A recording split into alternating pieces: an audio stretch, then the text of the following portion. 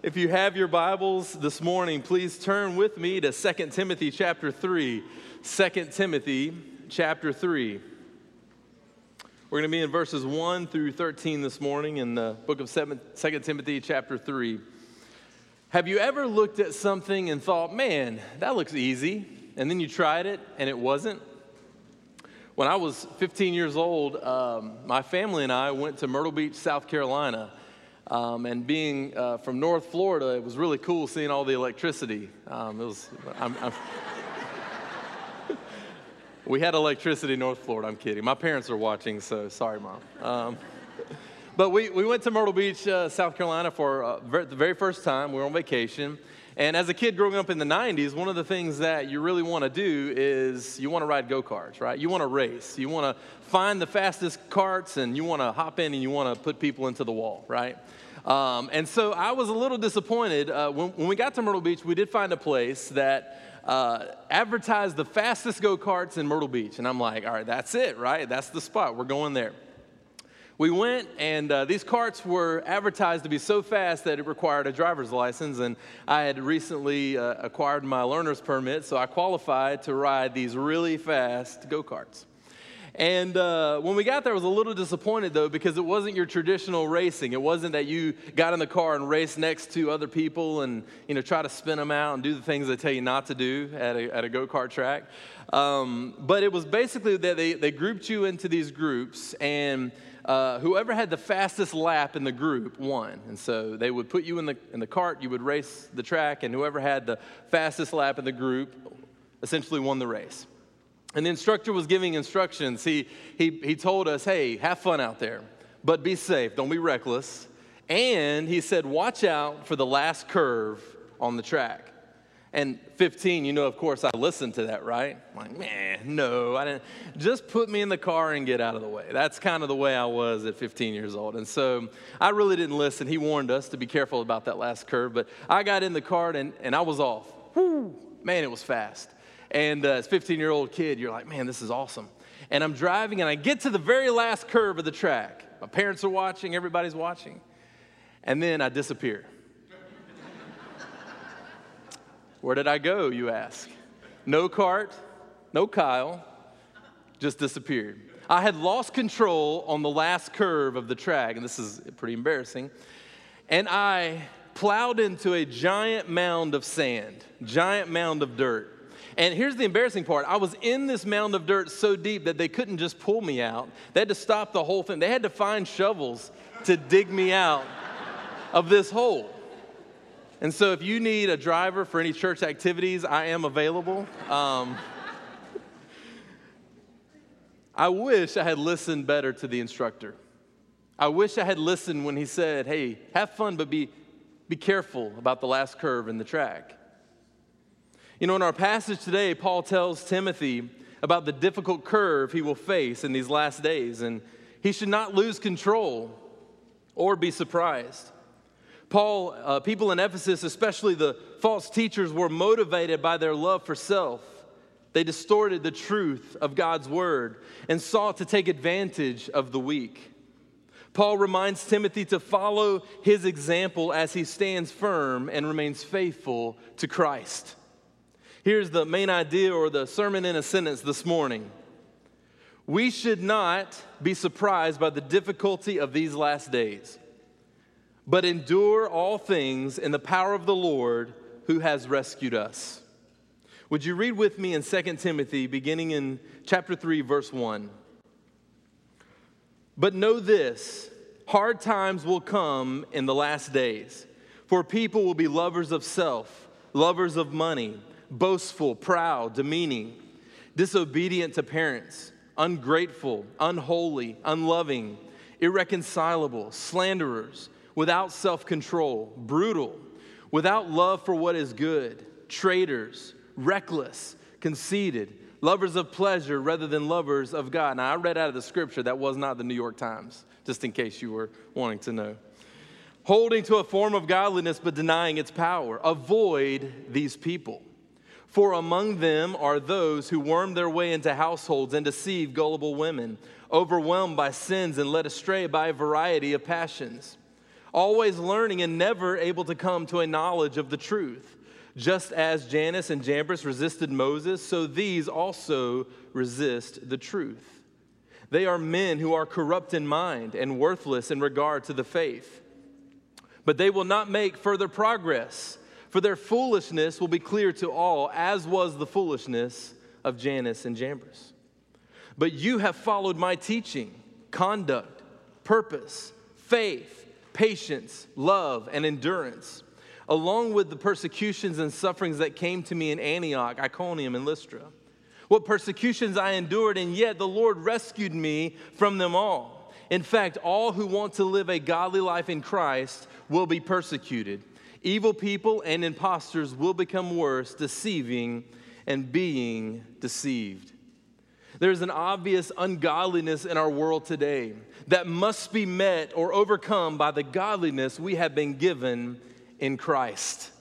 In our passage today, Paul gives three realities that characterize these last days. The first reality is this: the presence of ungodly character. The presence of ungodly character. In verses 1 through 5, Paul describes the ungodliness of these last days. Now, what are the last days? Now, there are places and moments in the scriptures when we read last days and we think, okay, this is the end of all history. This is the coming of Christ. This is the end. It's actually the moment we look forward to as believers in Christ. Amen? But in particular here in this passage, the last days represent a period of time that began at the ascension of Christ and will continue until his second coming. We see this in Acts chapter 2 in Peter's sermon. In Galatians 1:4, Paul calls it the present evil age. In these last days, Paul provides a list that characterizes the nature of humanity. This list characterizes the nature of humanity, and unfortunately, these characteristics were leaking into the church. As we walk through this list, the key to understanding it is found at the very beginning of verse 2 and the very end of verse 4. They will be lovers of self, lovers of money, and lovers of pleasure. I love how Dr. Danny Akin puts these three categories under the following contemporary terms: narcissism, materialism, and hedonism. Narcissism being a love of self, materialism being a love of money, and hedonism, a love of pleasure. These misguided loves lead people to not do what is good. Aren't you glad that we don't deal with these things today? Under the category of narcissism, we need to distinguish the difference between a healthy self-love and a destructive self-love. You see, in Matthew chapter 22, Jesus refers to a healthy self-love by saying that we are to love our neighbors as ourselves. This is this healthy self-love, but the opposite of that, by the way, used in this way, self-love is always tied to the love of others. It's never focused on ourselves. But on the flip side, destructive self-love is when an individual puts the main focus on themselves instead of others. When this happens, the individual can only move away from what is good. This destructive self-love means that everything from what I think to what I purchase must be for and about me. When a person is consumed with self-love, there is no room to worship God. So what does this narcissism lead to? Well, the text tells us that narcissism leads to being boastful and proud. Proud and boastful people typically have an exaggerated view of themselves. When this happens, it can easily lead to them demeaning others to make them feel lesser. If I am on the top, if I am the one that is worshiped in my own life, I'm going to do all I can to make sure that no one else around me gets to that throne. I'm going to demean them. I'm going to let my boastfulness and pride come out. I don't want anything to dethrone that. So narcissism certainly leads to being boastful and proud, demeaning others, but also being unloving. They have no regard for others. Their hearts are hard. God created humans with a capacity for love. It's part of being an image bearer. Yet these people suppress God's design and replace it with, instead of having a love for others or a love for God, it has a love for self. They're unloving. They are irreconcilable. They are unforgiving. When they wrong someone, there's no desire to go to that individual and make it right. They don't like the reconciled relationships around them. They hold grudges. They are content with unforgiveness. Disunity does not bother them. According to Psalm 32, David writes that when a person is forgiven, it ought to lead to joy, not an unforgiving spirit. Narcissism leads to being conceited. They are overly impressed with themselves, with their own knowledge. They know best, and they're always right. Now, some of y'all need to stop nudging. I see some nudging going on. They evidenced immaturity by how they treated their parents. The very stability of societies and households, even the church, rested on the harmony and unity of the family. That is still true today. But in this passage, love and responsibility to family are absent. And so from here, narcissism leads to materialism. Under the category of materialism, Paul tells Timothy that these selfish individuals will be lovers of money. The contrast to being a lover of money is that a person cannot also be a lover of money and a lover of God. There are two examples from the Gospels, one from Matthew and one from Luke, to kind of help us really understand two different responses as it relates to materialism. First, in Matthew 19, remember the story of the rich young ruler. He had followed all these commands, yet when Christ confronted him about his possessions, here's what he said. When the young man heard it, he went away grieving because he had many possessions. He chose materialism over God. He had a form of godliness, but in the end, he didn't want to yield it all to the Lord. But consider a second example out of Luke's gospel. In Luke 19, remember the story of Zacchaeus, you know, the wee little man from our childhood songs. Jesus approaches Zacchaeus. He's in a sycamore tree, and he says, Zacchaeus, come down. I'm coming to your house. And everybody around him was like, wait a minute, this guy's the worst. Why are you going to his house? He's like the worst sinner. And Jesus goes to his house. And how does Zacchaeus respond? Zacchaeus' response to the kindness of Jesus was to give half of his possessions away to the poor. And if he had extorted anyone, he would pay them back 4 times as much. When a heart has been transformed by Christ, we cannot put anything on the throne of our hearts except God. Only one can be on the throne of our hearts, and it can't be both money and God. People that engage in materialism are hoping that material things can bring a sense of completion or longing satisfaction, but in the end, material things cannot satisfy the heart. So then, naturally, guess where it leads? It leads to ungratefulness. You see, for us followers of Christ, for Christians in the room, we ought to be the most thankful and grateful people on the planet.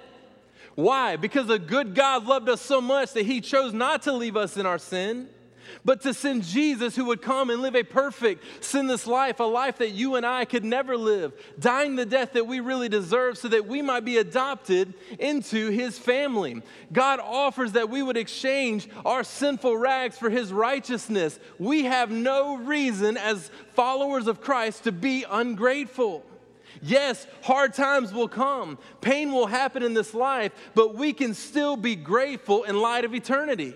These things will pass, and one day we will be in the presence of Almighty God forever, enjoying his presence for eternity. Aren't you glad this morning that we can be grateful even in the midst of a broken world? We have no reason to be ungrateful. Yet this drive for more, to please the self, leads hearts away from gratitude and towards being ungrateful. So then narcissism and materialism will inevitably lead to hedonism. Under the category of hedonism, Paul tells Timothy that selfish individuals will be lovers of pleasure. They are unholy. Remember from Pastor Jared's sermon last week in chapter 2, verse 21, what is useful to the master is that which is set apart. A true follower of Christ is called to be holy, to be set apart, because God is holy. Yet Paul writes that what characterizes these last days are people who choose to blend in to the sinful world. They do not look different, and they certainly do not reflect a heart that has been transformed by God. They are without self-control. They lack sufficient limits and restrictions on their passions. They are not disciplined, but love the drive to please their flesh rather than God. And this ultimately leads to them being reckless. Because there is no self-control, they engage in sinful behavior and speech without a thought. There's no thought. They just engage in this sinful speech and behavior. Proverbs 10:14 says that the mouth of the reckless or the foolish brings about destruction. And ultimately, Paul is telling Timothy that the people cannot both love the pursuit of worldly pleasures and love God. Moving to verse 5, Paul then reveals that these characteristics were leaking into the church through false teachers seeking to take advantage of the vulnerable. They were holding to a form of godliness but denying its power. They were denying the power of the gospel by not allowing it to shape their character. They accommodated a sinful behavior, not put it to death. And it's interesting that Paul gives a very similar list in Romans 1:29 through 32. Really talking about those who do not follow Christ, who are lost in the world, and yet he does not say to avoid them. Why? Because we, the church, ought to be in the community. We ought to be in our culture and in our society, holding high the name of Jesus, declaring the gospel of Christ to all who would hear and respond to it. That is our call. And we're not to sit by, but we're to be actively sharing our faith with those in our neighborhood, those at our jobs, and those in our community. That's what he's called us to do. But in this passage, he says that we are to avoid these false teachers because they were claiming Christ and living a life that is evidently and obviously not reflecting Christ. He tells them to avoid them because they were no good. They preached a false gospel. They are only about themselves, and they bring with them disunity and destruction. For Paul, there was only one solution: avoid them. Not only is there a reality of ungodly character that Timothy is dealing with, but secondly, there's a reality of ungodly examples present in Ephesus. Moving to verses 6 through 9, Paul continues by giving Timothy examples of how these false teachers were brutal, treacherous, and traitorous with their actions. According to verse 6, these false teachers wormed or creeped their way into households to deceive and take advantage of vulnerable, your translation may say gullible, women. Now, let me offer some clarification here. The reference to vulnerable or gullible women in your text does not refer to all women in general, but a group or a class of women here at Ephesus in this passage. These false teachers had a form of godliness that enabled them to deceive some of these women into believing what it was that they were teaching.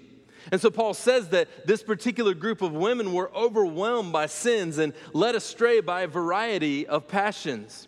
You know, perhaps these false teachers led home Bible studies. Perhaps they were leading discussion groups in order to creep their way into these households. But their ultimate goal was to gain control of these women because they struggled with immaturity.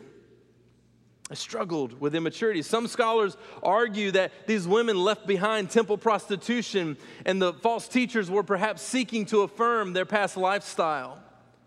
Part of them may have wanted to come back to those old sins. Part of them may have wanted to say, you know what, those sins are okay, you can go back to them. And part of the false teaching might have appealed to those women. But whatever the case, past unconfessed sin can leave you open to present sin. Past unconfessed sin can leave you open to present sin and can lead you to a reduced ability to make wise decisions. And here's the thing. The enemy will attack these weak areas. I had a professor in seminary one time that said that the enemy will lie in the grass like a snake for years, waiting for the one time that you put your guard down. And he will exploit it. We, as the people of God, need one another. We need God, we need one another. We need to guard our hearts. Because the enemy is coming after the weak areas. He's not coming after the strong areas. He's coming after those weak areas that are unguarded in your life. And these false teachers were doing the same to these vulnerable women in this passage. In verse 7, these women were continually embracing false teaching and consequently were not able to learn the truth. Imagine that. To learn is a mark of a disciple of Christ. In the first century, as the early Christians would come together, they would often unify themselves in fellowship while they learned, while they grew in their faith. And certainly it is our hope and desire that we are to learn and grow in our faith. But learning from false teaching isn't likely to lead to a conviction of sin. It actually leads away from life and freedom, and it leads to death and destruction. It is a feel-good gospel and not a repent and believe gospel. In verse 8, Paul compares these false teachers to the Egyptian magicians who opposed Moses. You remember in Exodus chapter 7 where Moses and Aaron are standing before Pharaoh, and God tells Aaron to throw down his staff. And what happens to that staff? It turns into a what? Turns into a snake. Ooh, I hate snakes. It turns into a snake. But then something interesting happens. And by the way, God did this to show his power and authority before Pharaoh. But Pharaoh thought that he could manufacture. He thought he could manufacture God's power. And he called out Jannes and Jambres. Y'all get over here. You know, I'm no telling what they were doing. Y'all get over here. And we know their names from Jewish tradition. Their names aren't actually in the Bible, but we know their names from Jewish traditions, and Paul's referencing that tradition here. So Jannes and Jambres comes out, and they have their staffs, and they throw their staffs down, and their staffs become snakes as well. So you have God versus the powers of darkness. But in the end, guess who won? God won. God's staff devoured the other two. Why? Because they could not manufacture the power of God. God's power is supreme. And know that this morning. Just as Jannes and Jambres resisted Moses, these false teachers in Ephesus were resisting Paul and Timothy, and by extension, they were resisting God's word in which they were teaching. These false teachers were corrupt in mind. They were worthless to the faith. So what's the good news for Timothy? He is looking and he sees a world that is broken, that is weighed down with the characteristics of this ungodly world. And then he looks to Ephesus and he sees these false teachers going after the very weak in his society. Where's the good news? Look at verse 9. The good news for Timothy, their progress will not get very far. They will be exposed to all, as was the foolishness of Jannes and Jambres. A false teacher might be able to manufacture a few things that characterize a relationship with God, but in the end, a false gospel cannot save. It can't save. So where does Timothy go from here?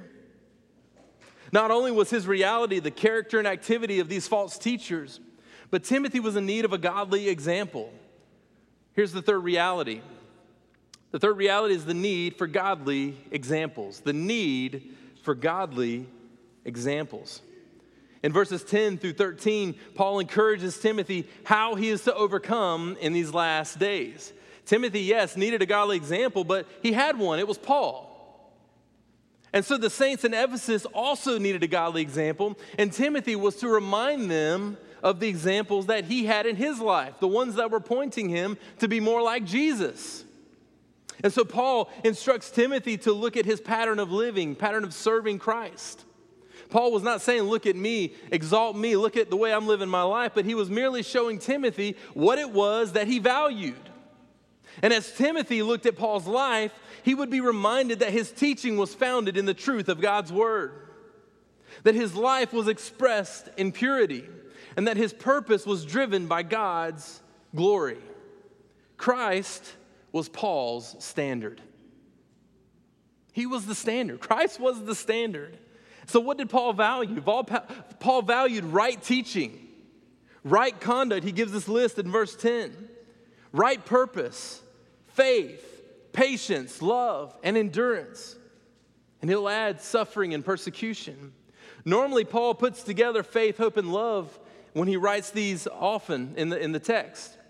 But here, Paul inserts patience and endurance. When someone has a steadfast hope, it ought to lead to patience and endurance. Let me say that again. When someone has a steadfast hope, it ought to lead to patience and endurance.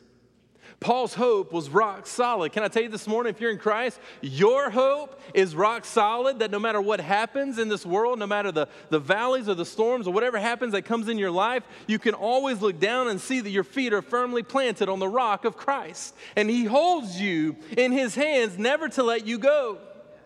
We will suffer in this life. We will go through things in this life, but never forget the main hope that we have. Beyond this life, there is a place where there is no more of this garbage. There is only goodness in the presence of God, and we long for that. We long for it. We have a steadfast hope this morning. Paul could endure all things for Christ because of that hope. Paul reminded Timothy that he had suffered greatly for the kingdom, and the Lord rescued him every time. You want to know why? Because our God is a rescuing God. In Colossians 1, 13 and 14, we're reminded that God has rescued us from the domain of darkness and transferred us into the kingdom of the Son He loves, giving us redemption and giving us forgiveness. Praise be to God. Listen to the sufferings of Paul. This is what when Paul reminds Timothy about enduring the sufferings that he overcame because God rescued him, I want you to feel the weight of these sufferings. I'm going to read from 2 Corinthians 11. And I want you to read, these are all of Paul's sufferings. He says, 5 times I've received 40 lashes. 3 times I was beaten with rods. Once I received a stoning. 3 times I was shipwrecked.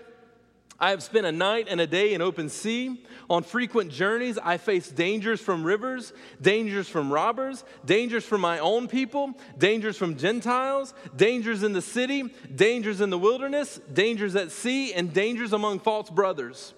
Toil and hardship, many sleepless nights, hunger and thirst, often without food, cold, and without clothes. Living for Christ got Paul all of that. It got him all of that. And he was faithfully living for Christ. While Christians in different cultures suffer differently, one thing is true, and I want you to hear this. Our set-apartness will come into conflict with the culture of the day. If we are truly living for Christ, if we are truly living a life that is set apart and not blending into this sinful world, it will come into conflict with the culture of the day. And here's an encouraging thing. Many of you in this room feel the weight of this as you live for Christ in your jobs, as you live for Christ in your neighborhoods and in this community. You feel the weight that when you preach Christ and when you declare the gospel, this world often doesn't like it. They're offended at the exclusivity of Christ. Yet you stand firm and you feel the weight of this culture coming against the gospel. But it's okay because God is with us. Persecution and suffering comes with living a godly life in Christ, according to verse 12. In fact, everybody say all. In fact, all who want to live a godly life in Christ will be persecuted. By the way, this kind of life right here, this is the opposite of narcissism, materialism, and hedonism. This is the opposite of living life for self and gaining worldly pleasures and material things. You want to do the opposite of those things? How about you live for Christ and no matter what happens, remain faithful, remain obedient, stand fast in the midst of persecution and suffering. Because in the end, it's going to continue to get worse. He tells us in verse 13 that evil people and impostors will become worse. But our hope is steadfast. Our hope is steadfast. So what wisdom can we learn today? What wisdom can we learn today from Paul's challenge to Timothy? Number 1, avoid ungodly examples. Avoid ungodly examples. Why are we to avoid ungodly examples? There will be people who seek to capitalize on the ungodliness of this age. They will seek to capitalize on this ungodliness. And here's the danger. Our flesh wants them to. Man. Romans tells us that we're to put to death the deeds of the body. Man, our flesh desires this broken world. But here's the standard. The standard should be, do these examples cause us to look more like Jesus or less like Jesus? Avoid these ungodly examples. You know, Paul actually warned the Ephesian elders in Acts chapter 20 that wolves will come for the flock. Men, in verse 30, it says, men will rise up even from among your own number and distort the truth to lure the disciples into following them. Their goal is to lead people astray. They appeal to these areas in our lives that we are exposed to in our sinfulness. These false teachers appeal to those weak areas in our life. This is why we must stand firm. We must rely on the power of Christ in our lives. Be careful not to follow their pattern of narcissism, materialism, and hedonism, because these same dangers exist for us today. I joked earlier, but obviously we know these are dangerous areas, even for us today. And if there are people in your life that make you look less like Jesus, move away from them. Pray for them. Pray for them. But do not give them a voice or influence in your life. How do we avoid them? Ask this question. Do they look like Jesus? If they don't, move away. Move away. Ultimately, following ungodly examples will lead to a life of sin. In James 1:15, God's word reminds us that when sin is fully grown, it gives birth to what? Death.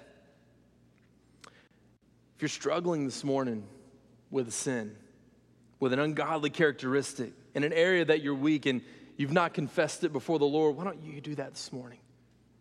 God's arms are open wide, not a spirit of condemnation, because what does it say in Romans? There is therefore now no what?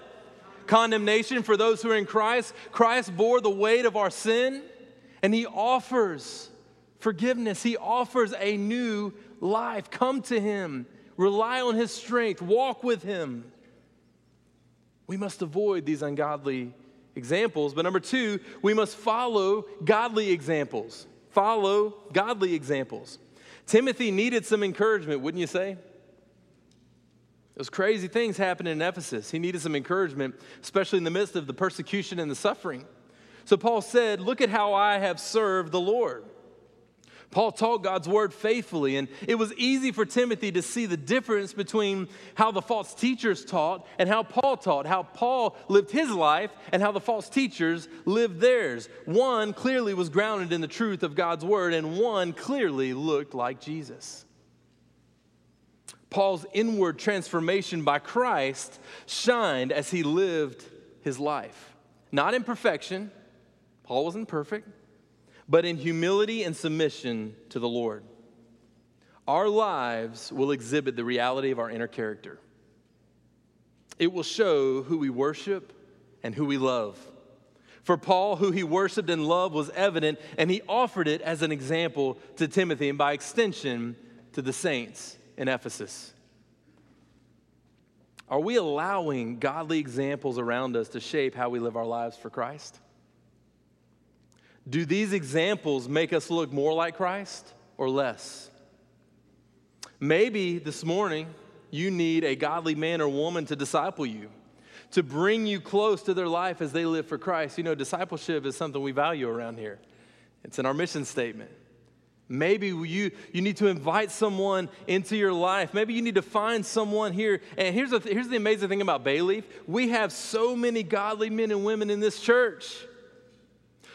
We are so blessed to have them. And so find someone who has spiritual wisdom and maturity and serve Christ alongside them. And let's not forget, by the way, that this battle we face is spiritual warfare. It's spiritual warfare. Satan wants us to lose. He wants our destruction because he hates God. And the only way to overcome is to look to Christ, who has already won. Christ has already defeated Satan. Satan could not match the power of God. God alone is supreme. So why do we run away from that? Why not run to it and embrace it, trusting in his strength and not our own, and walk together as the body of Christ? And finally, endure to the end. And we talk about how we are to live our lives for Christ, but sometimes we forget that we are also to die for Christ, to give our lives all the way and to the end, to finish well. Persecution and suffering for Christ is not reserved for super Christians. Anyone, everybody say anyone. Anyone who desires to live a godly life will be persecuted. There will be moments in your life when you're on the mountain basking in the sun, and there will be moments in your life where you're in a dark valley. I pray that most of those are on the mountain. I pray that most of those times are on the mountain. But should you find yourself, when you find yourself in a valley, know this truth: God is with us. He's not abandoning you. And there are people, there are saints in our church this morning who are struggling, who are mourning the loss of a loved one, who are mourning the diagnosis of a cancer, who are going through so many things. Yet we can have a steadfast hope and peace because our God is with us. He has identified with our sufferings, and He took them to a cross so that we can be forgiven and adopted into His family. He walks with us, and He doesn't abandon us. He leaves right here with us. He walks, He holds our hand and leads us every step of the way. It will get worse. Either we can choose the life of godly obedience, or we can shy away into the shadow of compromise, which leads to a false gospel and a false hope. It will get worse, and we shouldn't be surprised by that last curve on the track. We have God's word. It will get worse, but when things get worse, the answer is not a right politician. It's not a military. It's not wealth. The answer is Jesus, our rescuer. He alone can save. He alone can truly forgive. Finish well, because in the end, here's the thing, church: we win. Everybody say, we win. Do you believe it this morning? We win. Not because of what we have done, but because of what Christ has done for us. We win. And so we can live in the strength and power that Christ gives to us. I love Luther's great hymn. Here's what he says: the body they may kill, God's truth abideth still. I'm blown away by God's faithfulness to me. I'm blown away by His mercy and His grace. And yet He loves me. He saved me, redeemed me. He can do that for you. If you don't know Christ in this room, He can save you.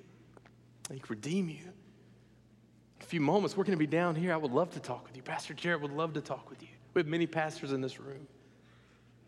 The invitation will not be over. We will stay until the very end. We will be the last ones to leave if you want to talk about Jesus. That comes first. So how are you doing this morning? Where are you at in your life? Do you know Christ? If not, will you respond to the call of the rescuer through repentance and faith? Here's the thing: His arms are open wide.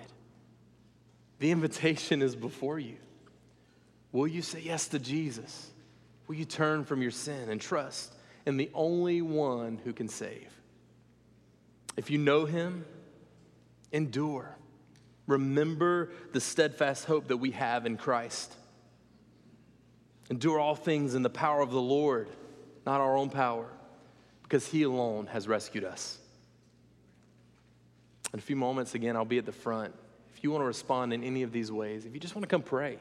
I know we're in a gym and it's not, but if you want to come pray, come pray. I want to close this morning by reading Paul's prayer for the saints in Ephesians chapter 3. Paul prays a prayer for the saints at Ephesus, and I think by extension is for us this morning as well. And I want to read that before I close. In Ephesians chapter 3, beginning in verse 14, here's what Paul prays. For this reason I kneel before the Father, from whom every family in heaven and on earth is named. I pray that He may grant you, according to the riches of His glory, to be strengthened with all power in your inner being through His Spirit, and that Christ may dwell in your hearts through faith. I pray that you, being rooted and firmly established in love, may be able to comprehend with all the saints what is the length, the width, the height, and the depth of God's love, and to know Christ's love that surpasses knowledge, so that you may be filled with all the fullness of God. Now to Him who is able to do above and beyond all that we ask or think, according to the power that works in us, to Him be glory in the church and in Jesus Christ to all generations forever and ever. Amen. Let's pray.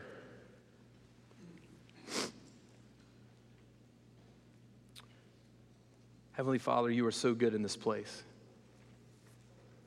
Lord, your word tells us that our sin is great. It's what eternally separated us from you, but I'm so glad that I can read right after that it says that your grace is greater than all our sin, and that we can find salvation, hope in Christ, forgiveness in Christ. Lord, for the one in this room that doesn't know you, Lord, let today be the day of their salvation, that they wouldn't leave this place without surrendering their life to you. Lord, for the believer in this room that's hurting, Lord, that's wrestling with an unconfessed sin or a struggle, Lord, I pray that this morning that they would confess before you and know that the pastors here at this church are ready to pray and minister. Lord, we give you this time. Lord, we offer it to you now. Lord, I pray that you would move in this place as only you can do. It is in the mighty, wonderful, powerful name of Jesus I pray. Amen. Thank you for joining us this week at Bayleaf. For more information about Bayleaf Baptist Church, visit our website at bayleaf.org.